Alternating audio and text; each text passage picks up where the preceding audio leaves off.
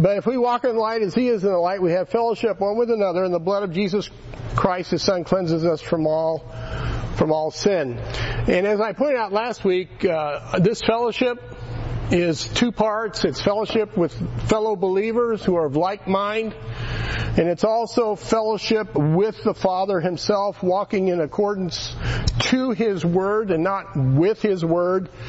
Faith is the foundation of our fellowship. Love is the objective of this fellowship, but we should be very careful that in our love we don't compromise God's truth. Okay? We don't want to compromise God's truth in the name of love, and unfortunately there's a lot of folks that do that. So we should have love for the truth, and then having love for the truth, then there should be love for one another. And so this comes about with our fellowship with each other. This comes about with our fellowship with God as we walk according to His light. All right, and I talked a little bit about that, about the perfectionists. You know, the perfectionists, the legalists, they're more concerned about keeping rules, keeping laws, and they measure their relationship according to their rules and according to their laws. You know, so they try to reach this unattainable expectation, this perfection in life, and God's not expecting perfection from us. What does God look upon when He looks upon us? It's the heart, right? He's looking for a sincere heart. He's looking for an honest heart. Being willing to admit, yeah, I fail. And God is also willing to forgive. So He's not looking for perfection, but He is looking for sanctification. He is looking for someone who is devoted to Him. He is looking for that. At the same time, you've got your libertarians who take advantage of this, and they feel as though there's no rules, no laws to follow, and that just takes you to the other extreme. And so that also is not a fellowship. One of my favorite passages is found in Psalms 103, 13 through 18, and no, this is not on your worksheet or anything. But it says, like as the Father pitieth His children, so the Lord pitieth them that fear Him. For He knoweth our frame, He remembereth that we are dust. As for man, his days are as grass, as a flower of the field, so he flourisheth. For the wind passes over it, and it is gone, and the place thereof shall know it no more. But the mercy of the Lord is from everlasting to everlasting upon them that fear Him, and His righteousness unto children's children, to such as keep His covenant, and to those that remember His commandments to do them. I love that passage, because that talks about the father-son, father-child relationship that we do have with God because of Jesus Christ. Because of Jesus Christ. Now, God has made great provision for us in this fellowship. So we're going to start working on the study guide. And so your first blank is, it should be a Roman numeral number 2 on the top of page 5. The cleansing for our fellowship. The cleansing for our fellowship. Now we kind of just scratched the surface of keeping custody of our fellowship, and now we're just going to scratch the surface in regards to the cleansing of our fellowship. This is why I believe, as you look at the context here, this is why I believe that this epistle is addressing more one's fellowship rather than proof of salvation. All right? That's what John's talking about. He's talking about our fellowship. He's not talking about our salvation. You know, a lot of people teach this epistle as tests of proving you're saved or not. Okay. But reality, he's talking about our fellowship. He's talking about our fellowship. And if he was talking about salvation, then he wouldn't be addressing my little children and so forth and so on. So he's talking about our fellowship. Why is that? Because there's something out there threatening that fellowship. And that's what John's trying to warn us about. He says, don't let those seducers and those antichrists, don't let them threaten your relationship with the Lord. You keep it tight. And he's trying to tell you how to do that. So he's given us a wonderful provision And notice here in 1 John 1:7, he says, but if we walk in the light as he is in the light, we have fellowship one with another. We've already looked at that. But look what he says here. And the blood of Jesus Christ, his Son, cleanses us from all sin. Cleanses us from all sin. You know, God has given His provision to us in His Word. He's given His provision to us by His indwelling Holy Spirit. We have the benefit of fellowshipping with like-minded believers. All of that is a part of the fellowship. But we also are painfully aware that there's still that part of us that loves darkness rather than light. Or am I the only one? You know, there's that part of us that we will at times fail. We will sin. We will not be as consistent as we like to be consistent. Because why? Because we still have that old nature with us. Romans chapter 6 verse 6 says, for if we have been planted together in the likeness of His death, we shall be also in the likeness of His resurrection, knowing this, that our old man is crucified with Him, that the body of sin might be destroyed, that henceforth we should not serve sin. So, even though the old man is crucified, which means that his power over us is now broken. Alright? His power over us is now broken, yet that sinful, fallen, Adamic nature is still there. It still presents a threat to us. It still will disrupt our fellowship with God. This sin nature will rear its ugly head at times. That's what we talked about in 1 John 1:6, because you can't deny that fact about yourself, and yet there are some folks who try to deny that fact, and you just can't do that.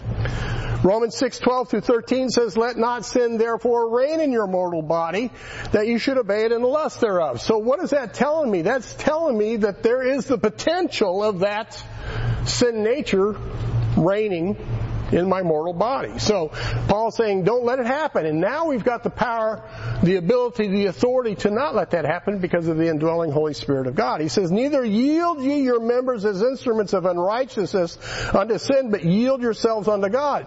If we didn't have that ability, Paul wouldn't write that down, would he? But we do have that ability given to us now. We do have that authority. We do have that power. He says, as those that are alive from the dead, and your members as instruments of righteousness unto God. You see, the lost man doesn't have that ability. But if you're a born again believer in Jesus Christ, the Spirit of God dwells within you, you've got the written Word of God, you now have that ability. You've been given that authority. You've been given that authority. When we yield to our sin natures, what happens is we find ourselves in darkness rather than in light. We just do. You know? So we got to be careful. We don't want to get into the habit of denying this about ourselves, just like the folks in verse 6 of 1 John. We have to face the reality. There is always that very present danger of all the time of our sin natures wanting to have its way. And you know that's true, folks. You know that's true. The problem is that when it does happen, we fail to check it. Right? We fail to check it. We just kind of go along with it. But maybe you don't. I don't know. So anyway, it's at this point that some people begin to despair. They lose hope. You know, they want to quit. I can't seem to get anywhere. Well, what John is writing here, he's saying, hey, take heart, beleaguered child of God. There is hope. There is hope. Because of Christ's sinless sacrifice on the cross, we have hope. We have hope. We've got His Spirit. We've got His Word. You know, for what is that? For doctrine, for reproof, correction, instruction in righteousness, we can walk according to the light. And what we have available to us is the blood of Jesus Christ for our cleansing. And I think that's something that folks don't really consider as much as they should. So on your study guide, the next blank is abiding in the light. Abiding in the light. We need to talk about this. We need to talk about this. 1 John 2:28 says, "And now, little children, abide in him, that when he shall appear we may have confidence and not be ashamed before him at his coming." I think I've mentioned this before, but the word abide is one of the key words in this epistle. Okay, the word abide is one of the key words in this epistle. We have to abide in the light in order to have fellowship with God. And I don't think this is on your study guide, but let me talk a little bit about the word abide. Kind of like the word of God, there's two edges to it. All right, it's a double-edged word.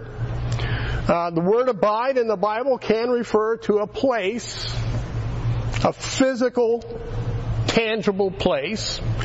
Matthew 10:11, "And into whatsoever city or town ye shall enter, inquire who is in it worthy, and there abide till you go thence." So it's a place. You can abide in a place. It can also refer to a duration of time. So it talks about a place. It talks about a time.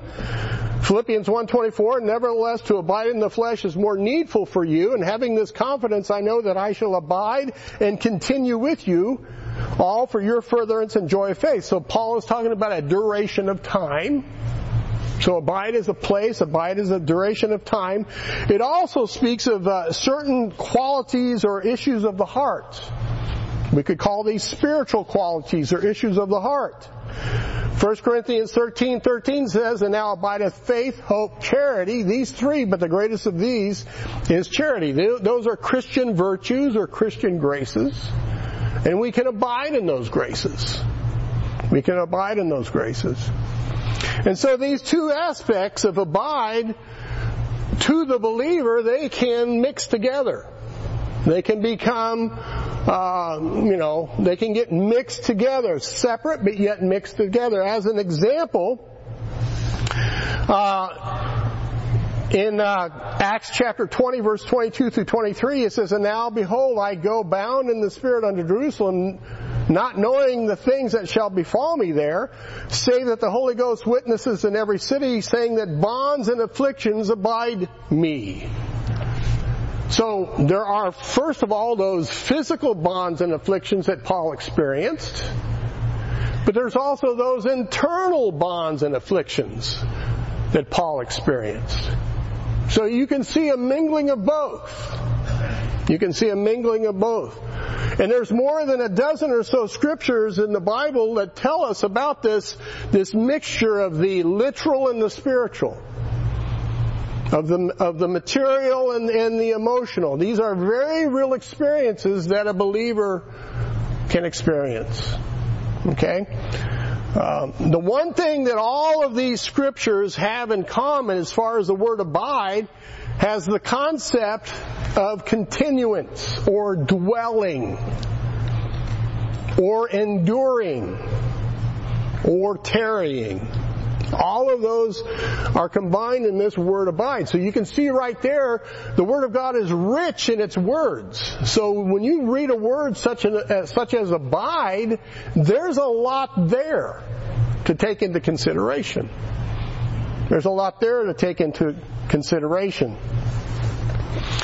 So on your study guide, as you study the concept of fellowship in the Bible, what you quickly perceive is that fellowship involves something shared between those involved in fellowship. That's all a part of this word abide.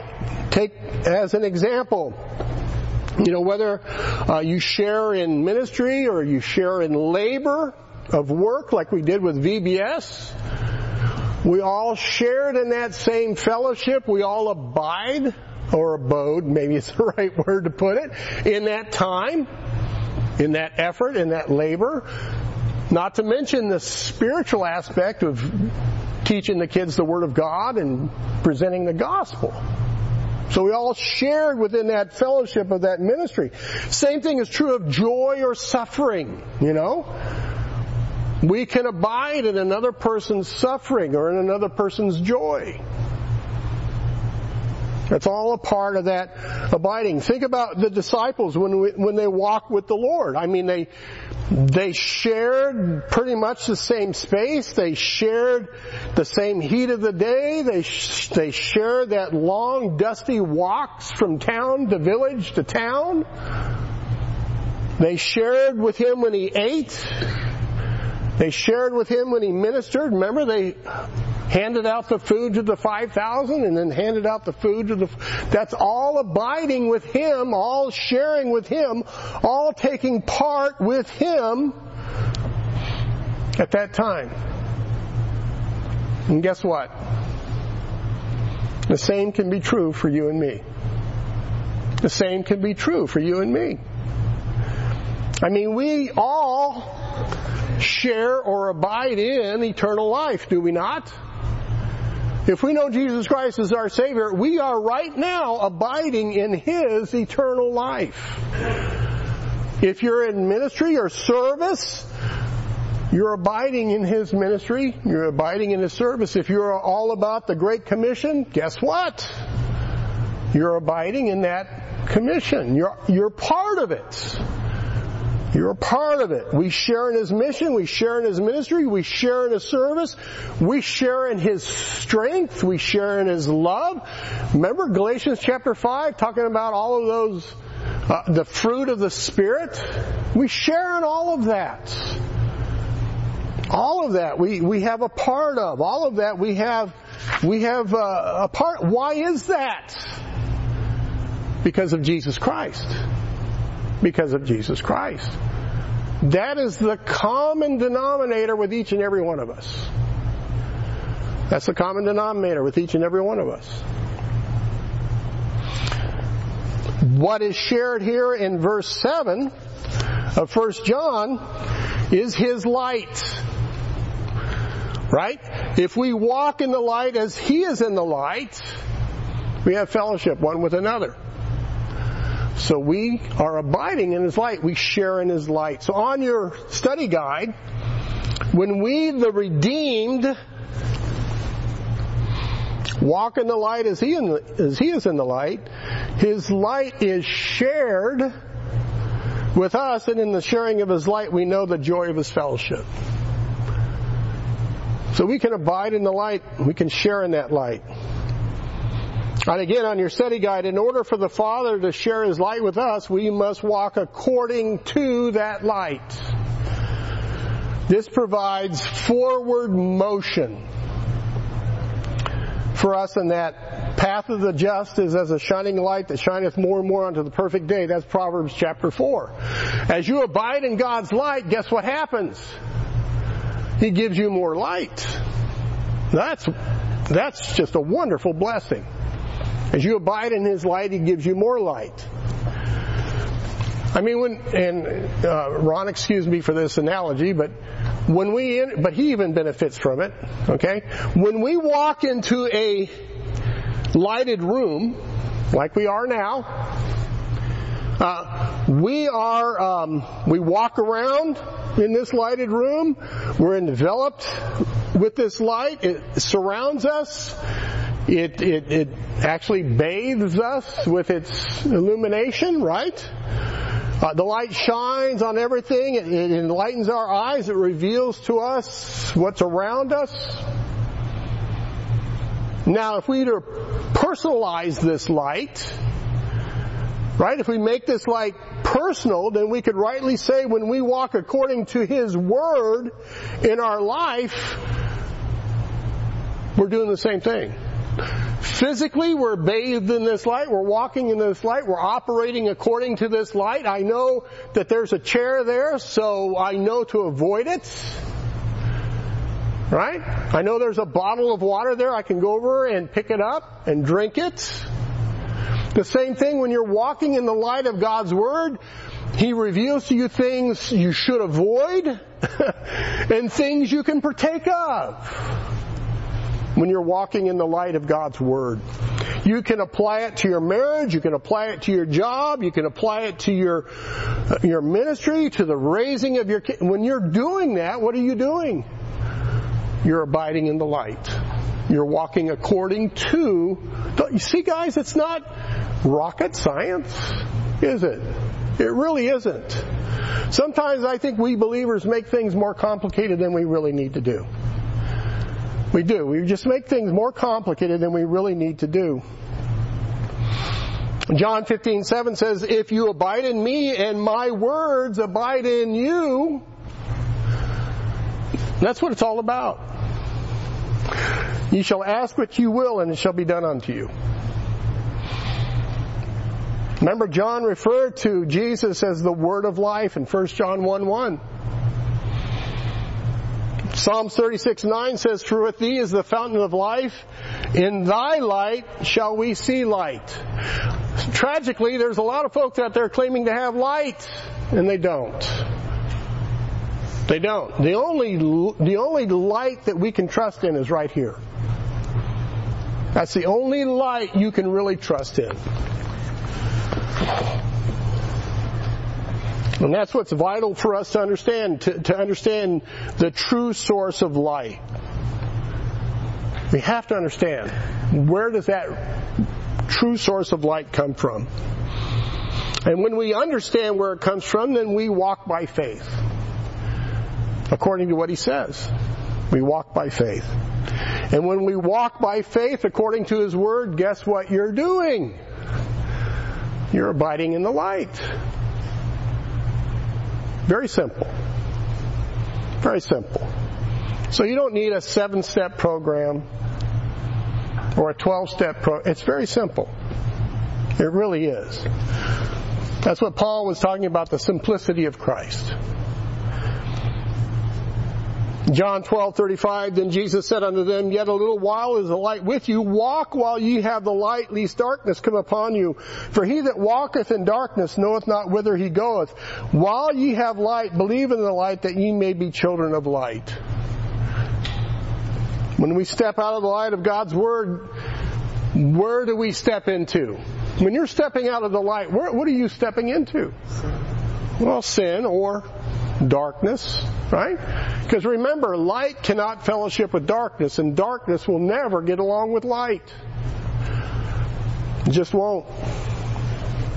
So to walk in the light as he is in the light is to walk according to his word abiding in us, and if his word is abiding in us, then it says that we abide in him. It says we abide in him. And we do this by obedience. That nasty old word, obedience. So it's by his light we live and work and minister. We expose ourselves to his light so that he can reveal things about us. We have his indwelling spirit. So that's what's abiding in the light. It's not anything complicated. It's not anything complicated.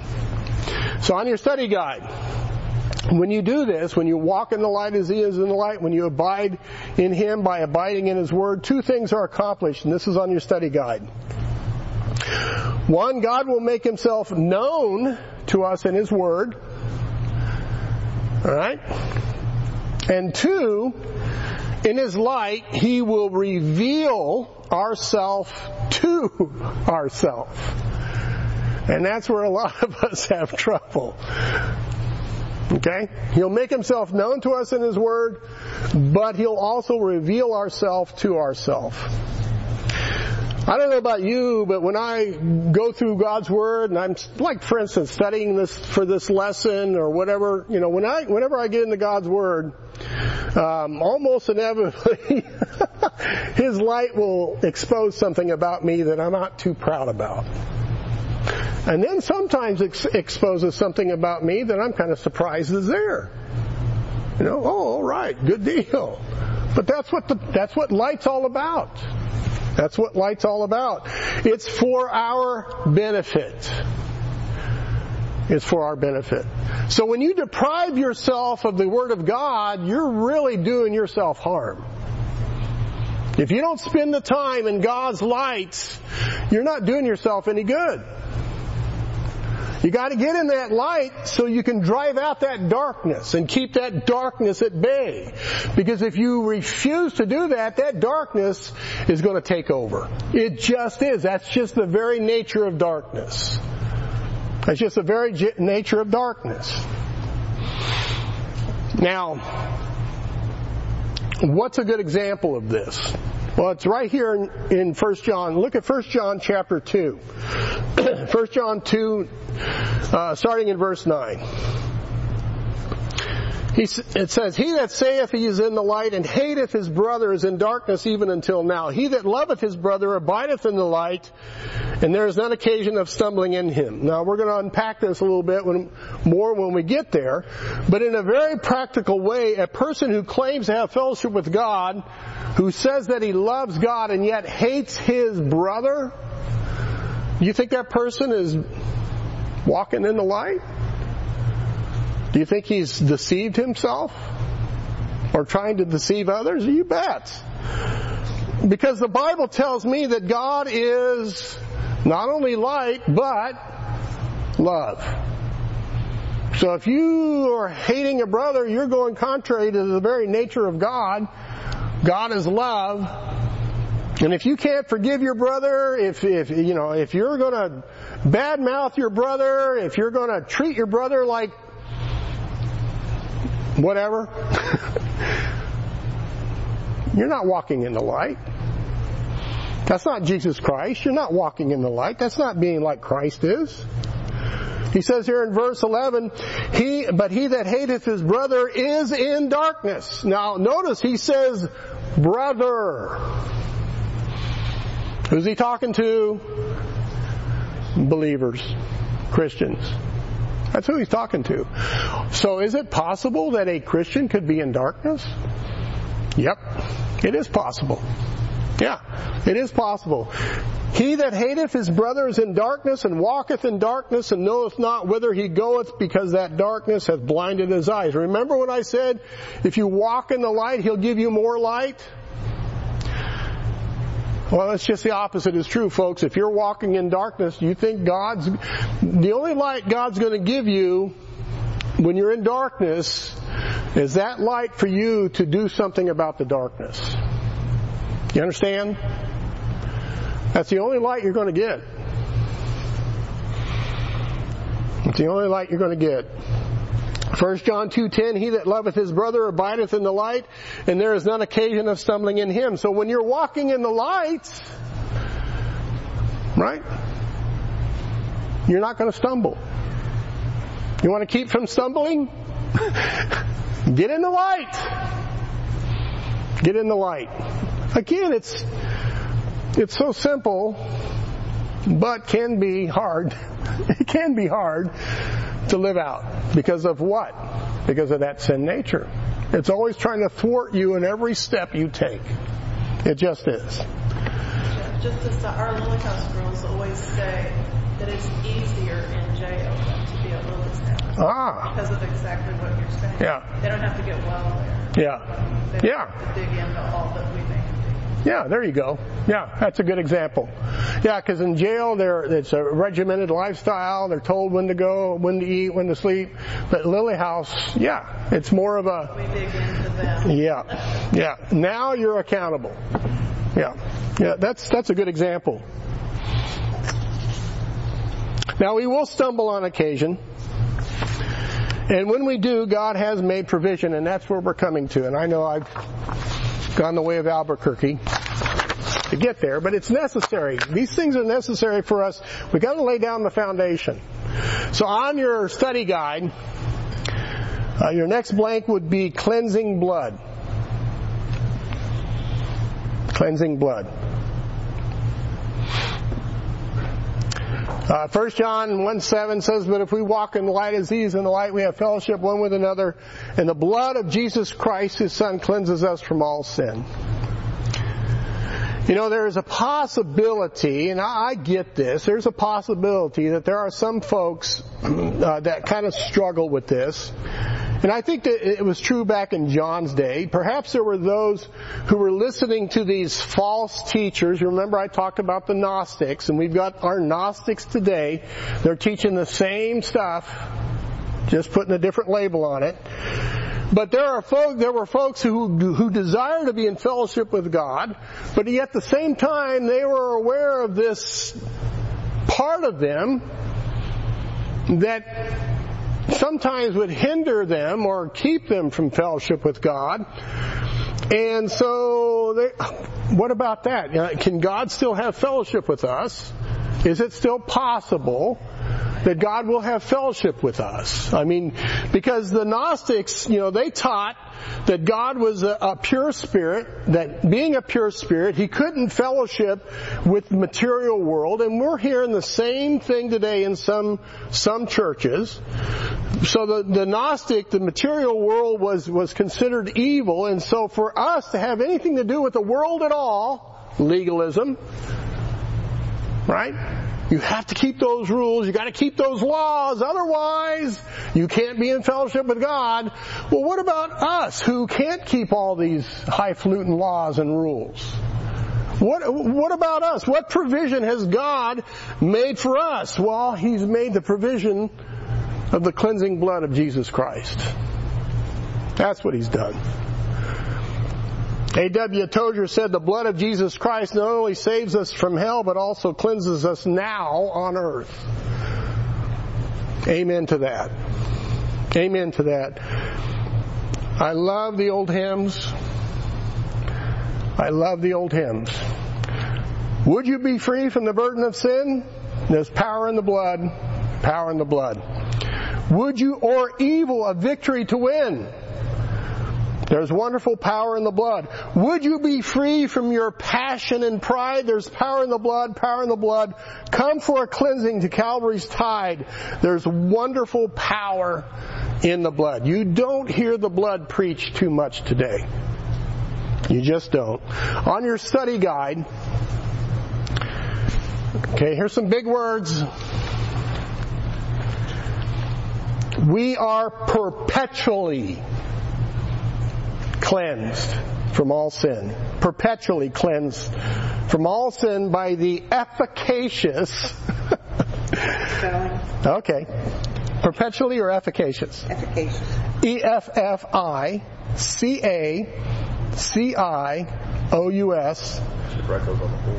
I could. Cleansing blood of the Lamb of God, Jesus Christ. Perpetually cleaned by the efficacious cleansing blood of Christ. The first time this particular Greek word translated cleanses, it's found in Matthew's Gospel, Matthew chapter 8 and verse 2. And behold, there came a leper and worshipped Him, saying, Lord, if Thou wilt, Thou canst make me clean. Same word. And Jesus put forth His hand and touched him, saying, I will, be thou clean. And immediately his leprosy was clean. Now, leprosy in the Bible is a picture of what? Sin. Sin. This man was cleansed of his leprosy, and guess what? We are cleansed from all sin. Now, when Jesus cleansed this leper, was he partially cleansed or totally cleansed? He was totally cleansed. Same thing with your sin, folks. Same thing with your sin. Now, on your study guide, the Bible teaches some important facts for those who know the truth should know for our assurance. 1, cleansing of the blood. I think that's on page 6 of your study guide. Cleansing of the blood. So here's a lot of blanks. All believers who come to Christ by faith are redeemed through the precious blood of Christ. 1 Peter 1:18, did I put the verses there? Good. For as much as ye know that ye were not redeemed with corruptible things as silver and gold from your vain conversation received by tradition from your fathers, but with the precious blood of Christ as of a lamb without blemish and without spot. All who have been redeemed by the blood have also been justified and sanctified by the same blood. Justified and sanctified. 1 Corinthians 6:11, as such were some of you, but ye are washed, but ye are sanctified, but ye are justified in the name of the Lord Jesus by the Spirit of our God.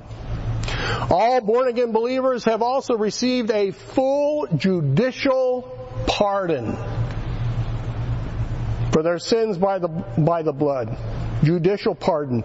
Ephesians 1:7, in whom we have redemption through His blood, the forgiveness of sins according to the riches of His grace. And then a new and living way into the heavenlies, Holy of Holies, have been opened up to all of us by the blood of God's Lamb. Without exception, every one of us, this way has been opened up. Hebrews 10:19 through 20, having therefore, brethren, boldness to enter into the holiest by the blood of Jesus. See, it used to be only the high priest was allowed to do that. But now, we can do that. By a new and living way, which is Jesus Christ, which He hath consecrated for us through the veil, that is to say, His flesh. Would you be whiter, much whiter than snow? There's power in the blood, power in the blood. Since stains are lost in its life-giving flow, there's wonderful power in the blood. Just like that fountain. It's always cleansing. I heard a famous preacher one time preach on the radio. I mean, this guy's a big name among the preachers. And he said that the blood of Jesus Christ is of no consequence. And this is a big time, famous preacher. Who was it? I'm not saying. Why? I'll tell you later. Okay. Big name preacher. He said the blood of Jesus Christ was no different than any other ordinary blood. That was the last time I listened to that preacher. On your study guide, not only is it a cleansing of the blood, it's an assuring blood. Assuring blood. So on your study guide, and now we learn that the means of our fellowship with the Holy God, we who are sinners by nature, who do sin in times of weakness or in ignorance, this fellowship is secured. Is the word. Secured for us by the cleansing of the blood of Jesus Christ.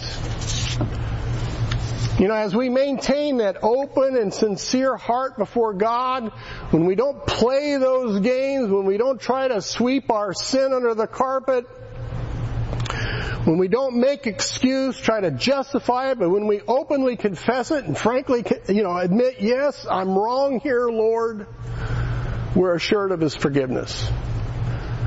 Are we assured of His forgiveness because of us? No.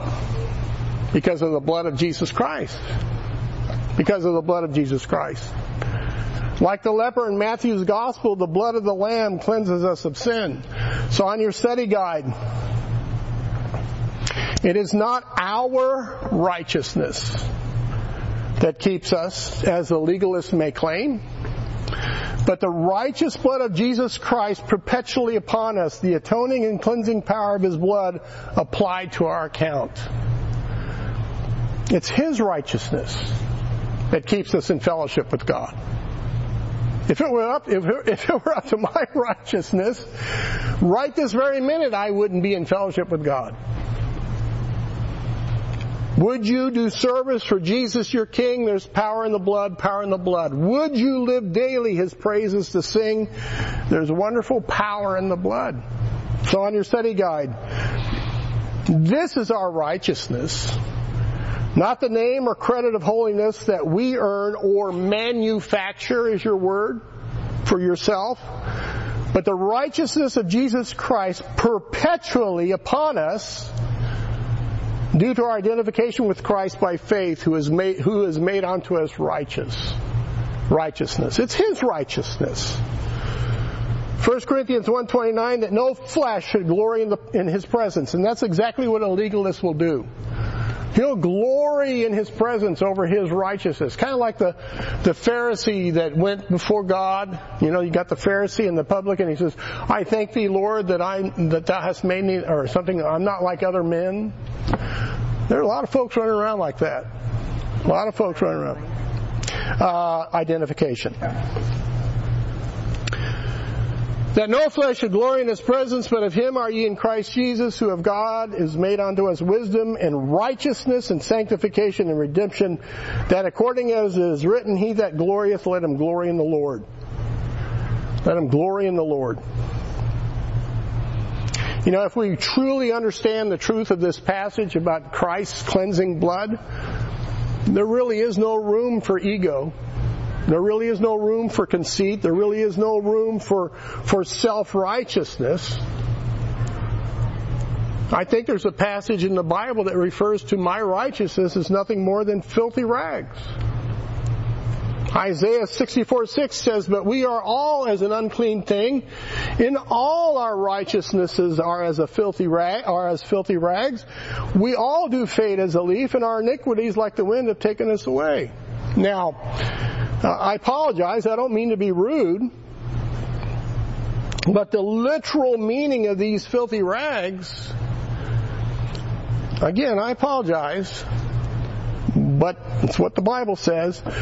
These filthy rags are the soiled rags of the menstruation cycle of a woman. You see, the blood of man is tainted by sin. The blood of man is tainted by sin, passed down from generation to generation to generation. Something had to occur to break this cycle. That's where Jesus Christ comes in with His pure and innocent blood. It's His blood that broke the cycle. Titus 2:14 says, who gave Himself for us that He might redeem us from all iniquity and purify unto Himself a peculiar people. His blood purifies us. His blood purifies us. It is His work of purifying, not my work of purifying, that ensures my fellowship with God. Paul, writing to the Hebrews about the cleansing power of the blood, he says in Hebrews 9:14, how much more shall the blood of Christ, who through the eternal Spirit offered Himself without spot to God, purge your conscience from dead works to serve the living God. You're never going to purge your conscience, folks. But the blood of Jesus Christ, that's how that conscience is purged. That's our standing before God.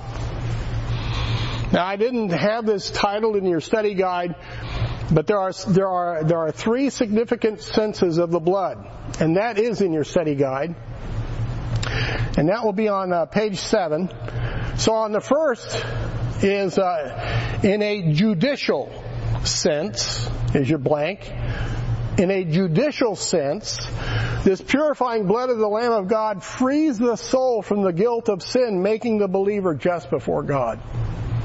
Romans 5:1-2, therefore being justified by faith, we have peace with God through our Lord Jesus Christ, by whom we have access by faith unto this grace wherein we stand, and rejoice in hope of the glory of God. The second blank, in a practical sense, the blood of Jesus Christ frees the soul from the power of sin, making it possible for the believer to have fellowship with God.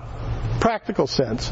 Romans 6:10-11, for in that He died unto sin once, but in that He liveth unto God. He says, likewise reckon ye also yourselves to be dead indeed unto sin, but alive unto God through Jesus Christ our Lord. And then finally, in a spiritual sense, that which is associated with fellowshipping with the Holy God, there is a perpetual sanctifying and consecrating work of the blood of Christ on behalf of the believer. Romans 7:24-25 says, O wretched man that I am, who shall deliver me from the body of this death? I thank God through Jesus Christ our Lord. So then with the mind I myself serve the law of God, but with the flesh the law of sin. I stand on the blood, not on my own righteousness. It is the blood of Jesus Christ that cleanses me, not anything I can do for myself. Baptism doesn't cleanse me. Tithing doesn't cleanse me. Only the blood of Jesus Christ. So on your study guide, the evil habits and sinful failures of our fallen nature manifested through the lust of our flesh are relics, is the word. of the crucified flesh of that old Adamic nature that still clings to us and causes us so much trouble and sorrow. It's relics. You know what a relic is? Yeah, it's something used up. Something used up. This is why we always read in the epistles, you put off the old man and you put on the new. Right? You lay apart in order to pick up. You mortify the flesh in order to live. If that weren't possible, then that wouldn't be in the Bible. But it is now made possible. Why is it made possible? Because of the blood of Jesus Christ. Because of the blood of Jesus Christ. So on your study guide, God has made provision for this by the cleansing virtue of the innocent blood of our Savior Jesus Christ, and that these relics, these death throes of the old life, are perpetually covered and washed away. That's what you're experiencing, is the death throes of the old man. He's powerless. And those things are now covered and washed away by the blood of Jesus Christ. Romans 3:25 says, whom God has set forth to be a propitiation through faith in His blood, to declare His righteousness for the remission of sins that are past to the forbearance of God. Now we're going to look at this word propitiation in more detail when we get there. But I think this is on your study guide. Just as the mercy seat had covered the law containing the Ark of the Covenant, being sprinkled with the blood of an innocent for the guilty, thus appeasing God's anger at sinful people, Jesus Christ is our eternal covering. That's what propitiation means. He is our eternal covering through the shedding of His innocent blood for the guilty. I'm now covered. I'm now covered. And if you're a born-again believer in Jesus Christ, you are too.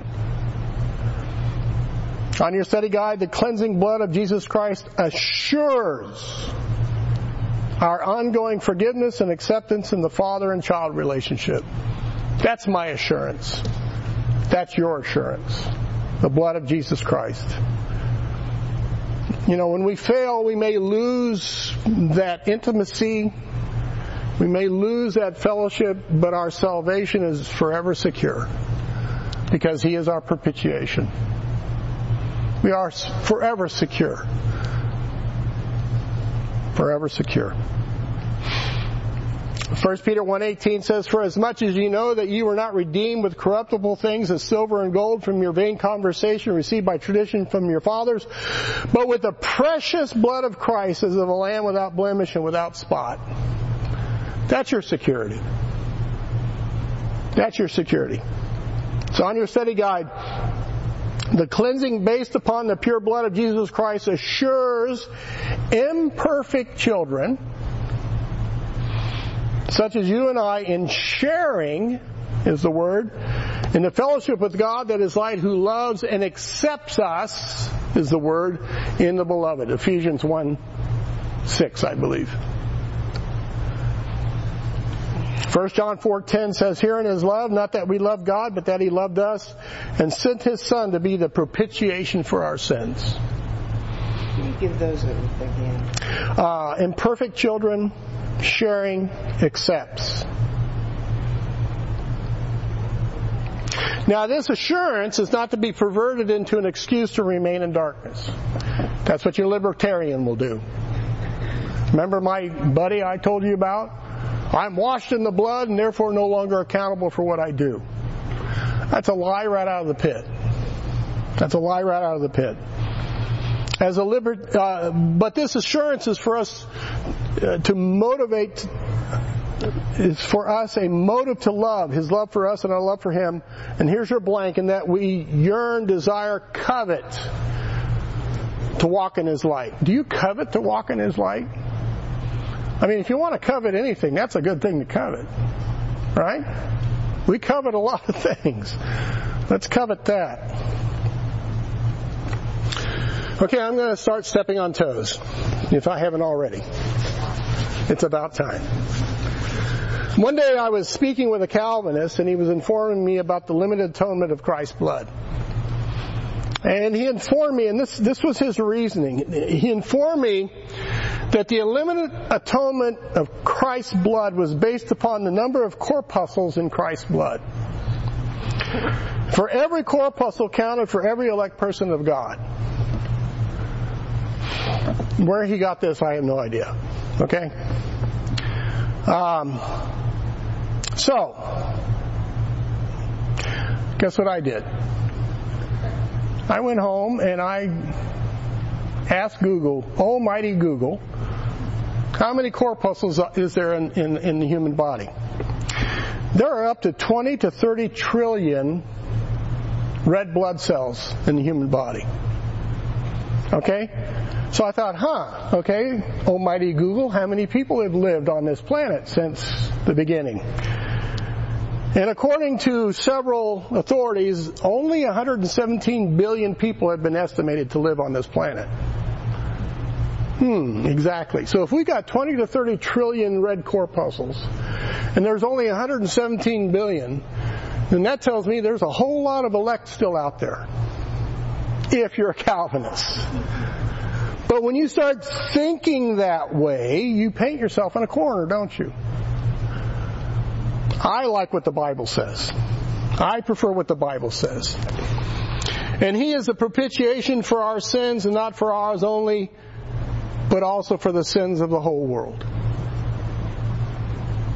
including the 117 billion and beyond. The problem is not everybody believes. That's the problem. That's the problem. So, on your study guide, thus the precious blood of the Lamb of God has bought every blessed moment of fellowship with the Father for us. Okay? Now we do have a part in this. 2 Corinthians 7:1 says, having therefore these promises, dearly beloved, let us cleanse ourselves from all filthiness of the flesh and spirit, perfecting holiness in the fear of God. Remember, it's a fellowship. We have our part. We share in this with God. Alright?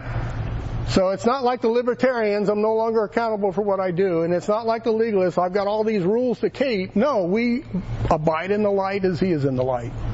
We walk according to His Word. So on your study guide, what the Father asks of us is openness and sincerity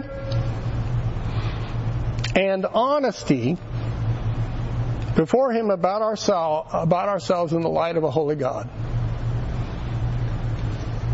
Openness, sincerity, and honesty. When you're wrong, confess it. And you're assured of forgiveness. You trust in His forgiveness just as He promised He'll forgive. And you strive for excellence, not perfection. Because you'll never reach perfection. But you strive for excellence. You strive for excellence. So finally, well, not finally, I got two more. By our personal cleansing through His Word, our fellowship with the Father is enhanced, is your word. But the assurance, is your word, of this fellowship is due to the precious blood of Jesus Christ, that ever-cleansing fountain. I hear the Savior say, thy strength indeed is small, child of weakness, watch and pray. Find in me thine all in all. Lord, now indeed I find thy power and thine alone can change the leper spots and melt the heart of stone. And when before the throne I stand and in Him complete, Jesus died my soul to save, my lips shall still repeat. Jesus paid it all to Him I owe. Sin had left a crimson stain, He washed it white as snow. That's what I stand on. That's what I stand on. And that's what assures me of my fellowship with the Father. So on your final blank there, instead of living a falsehood, of walking contrary to God's light, we acknowledge God's light about ourselves. We acknowledge God's light about ourselves and rejoice in God's provision of the cleansing power of Jesus Christ's blood Acknowledge provision to assure our fellowshipping in the light that He is. He's my only hope. He's my only hope. It is this mindset, this heart attitude, this understanding of God's great love wherewith He loved us, that my fellowship is based with the Father. And it's the same basis of yours as well. Do you trust in the blood of Jesus Christ? I hope so. Because it's the only sure foundation that we have. Father in heaven, we thank You now, Lord, for this word that we've received, Father, in the preciousness of the blood of Jesus Christ. And Father in heaven, it grieves me that it's been downplayed so much in our time. But Father, we owe everything to the precious blood of the Lamb of God that takes away the sin of the world. Help us, O Lord God, never to take this lightly, but Father, rejoice in the truth and the provision that You've given us in Christ Jesus our Savior. In His name we praise You and we thank You. Amen.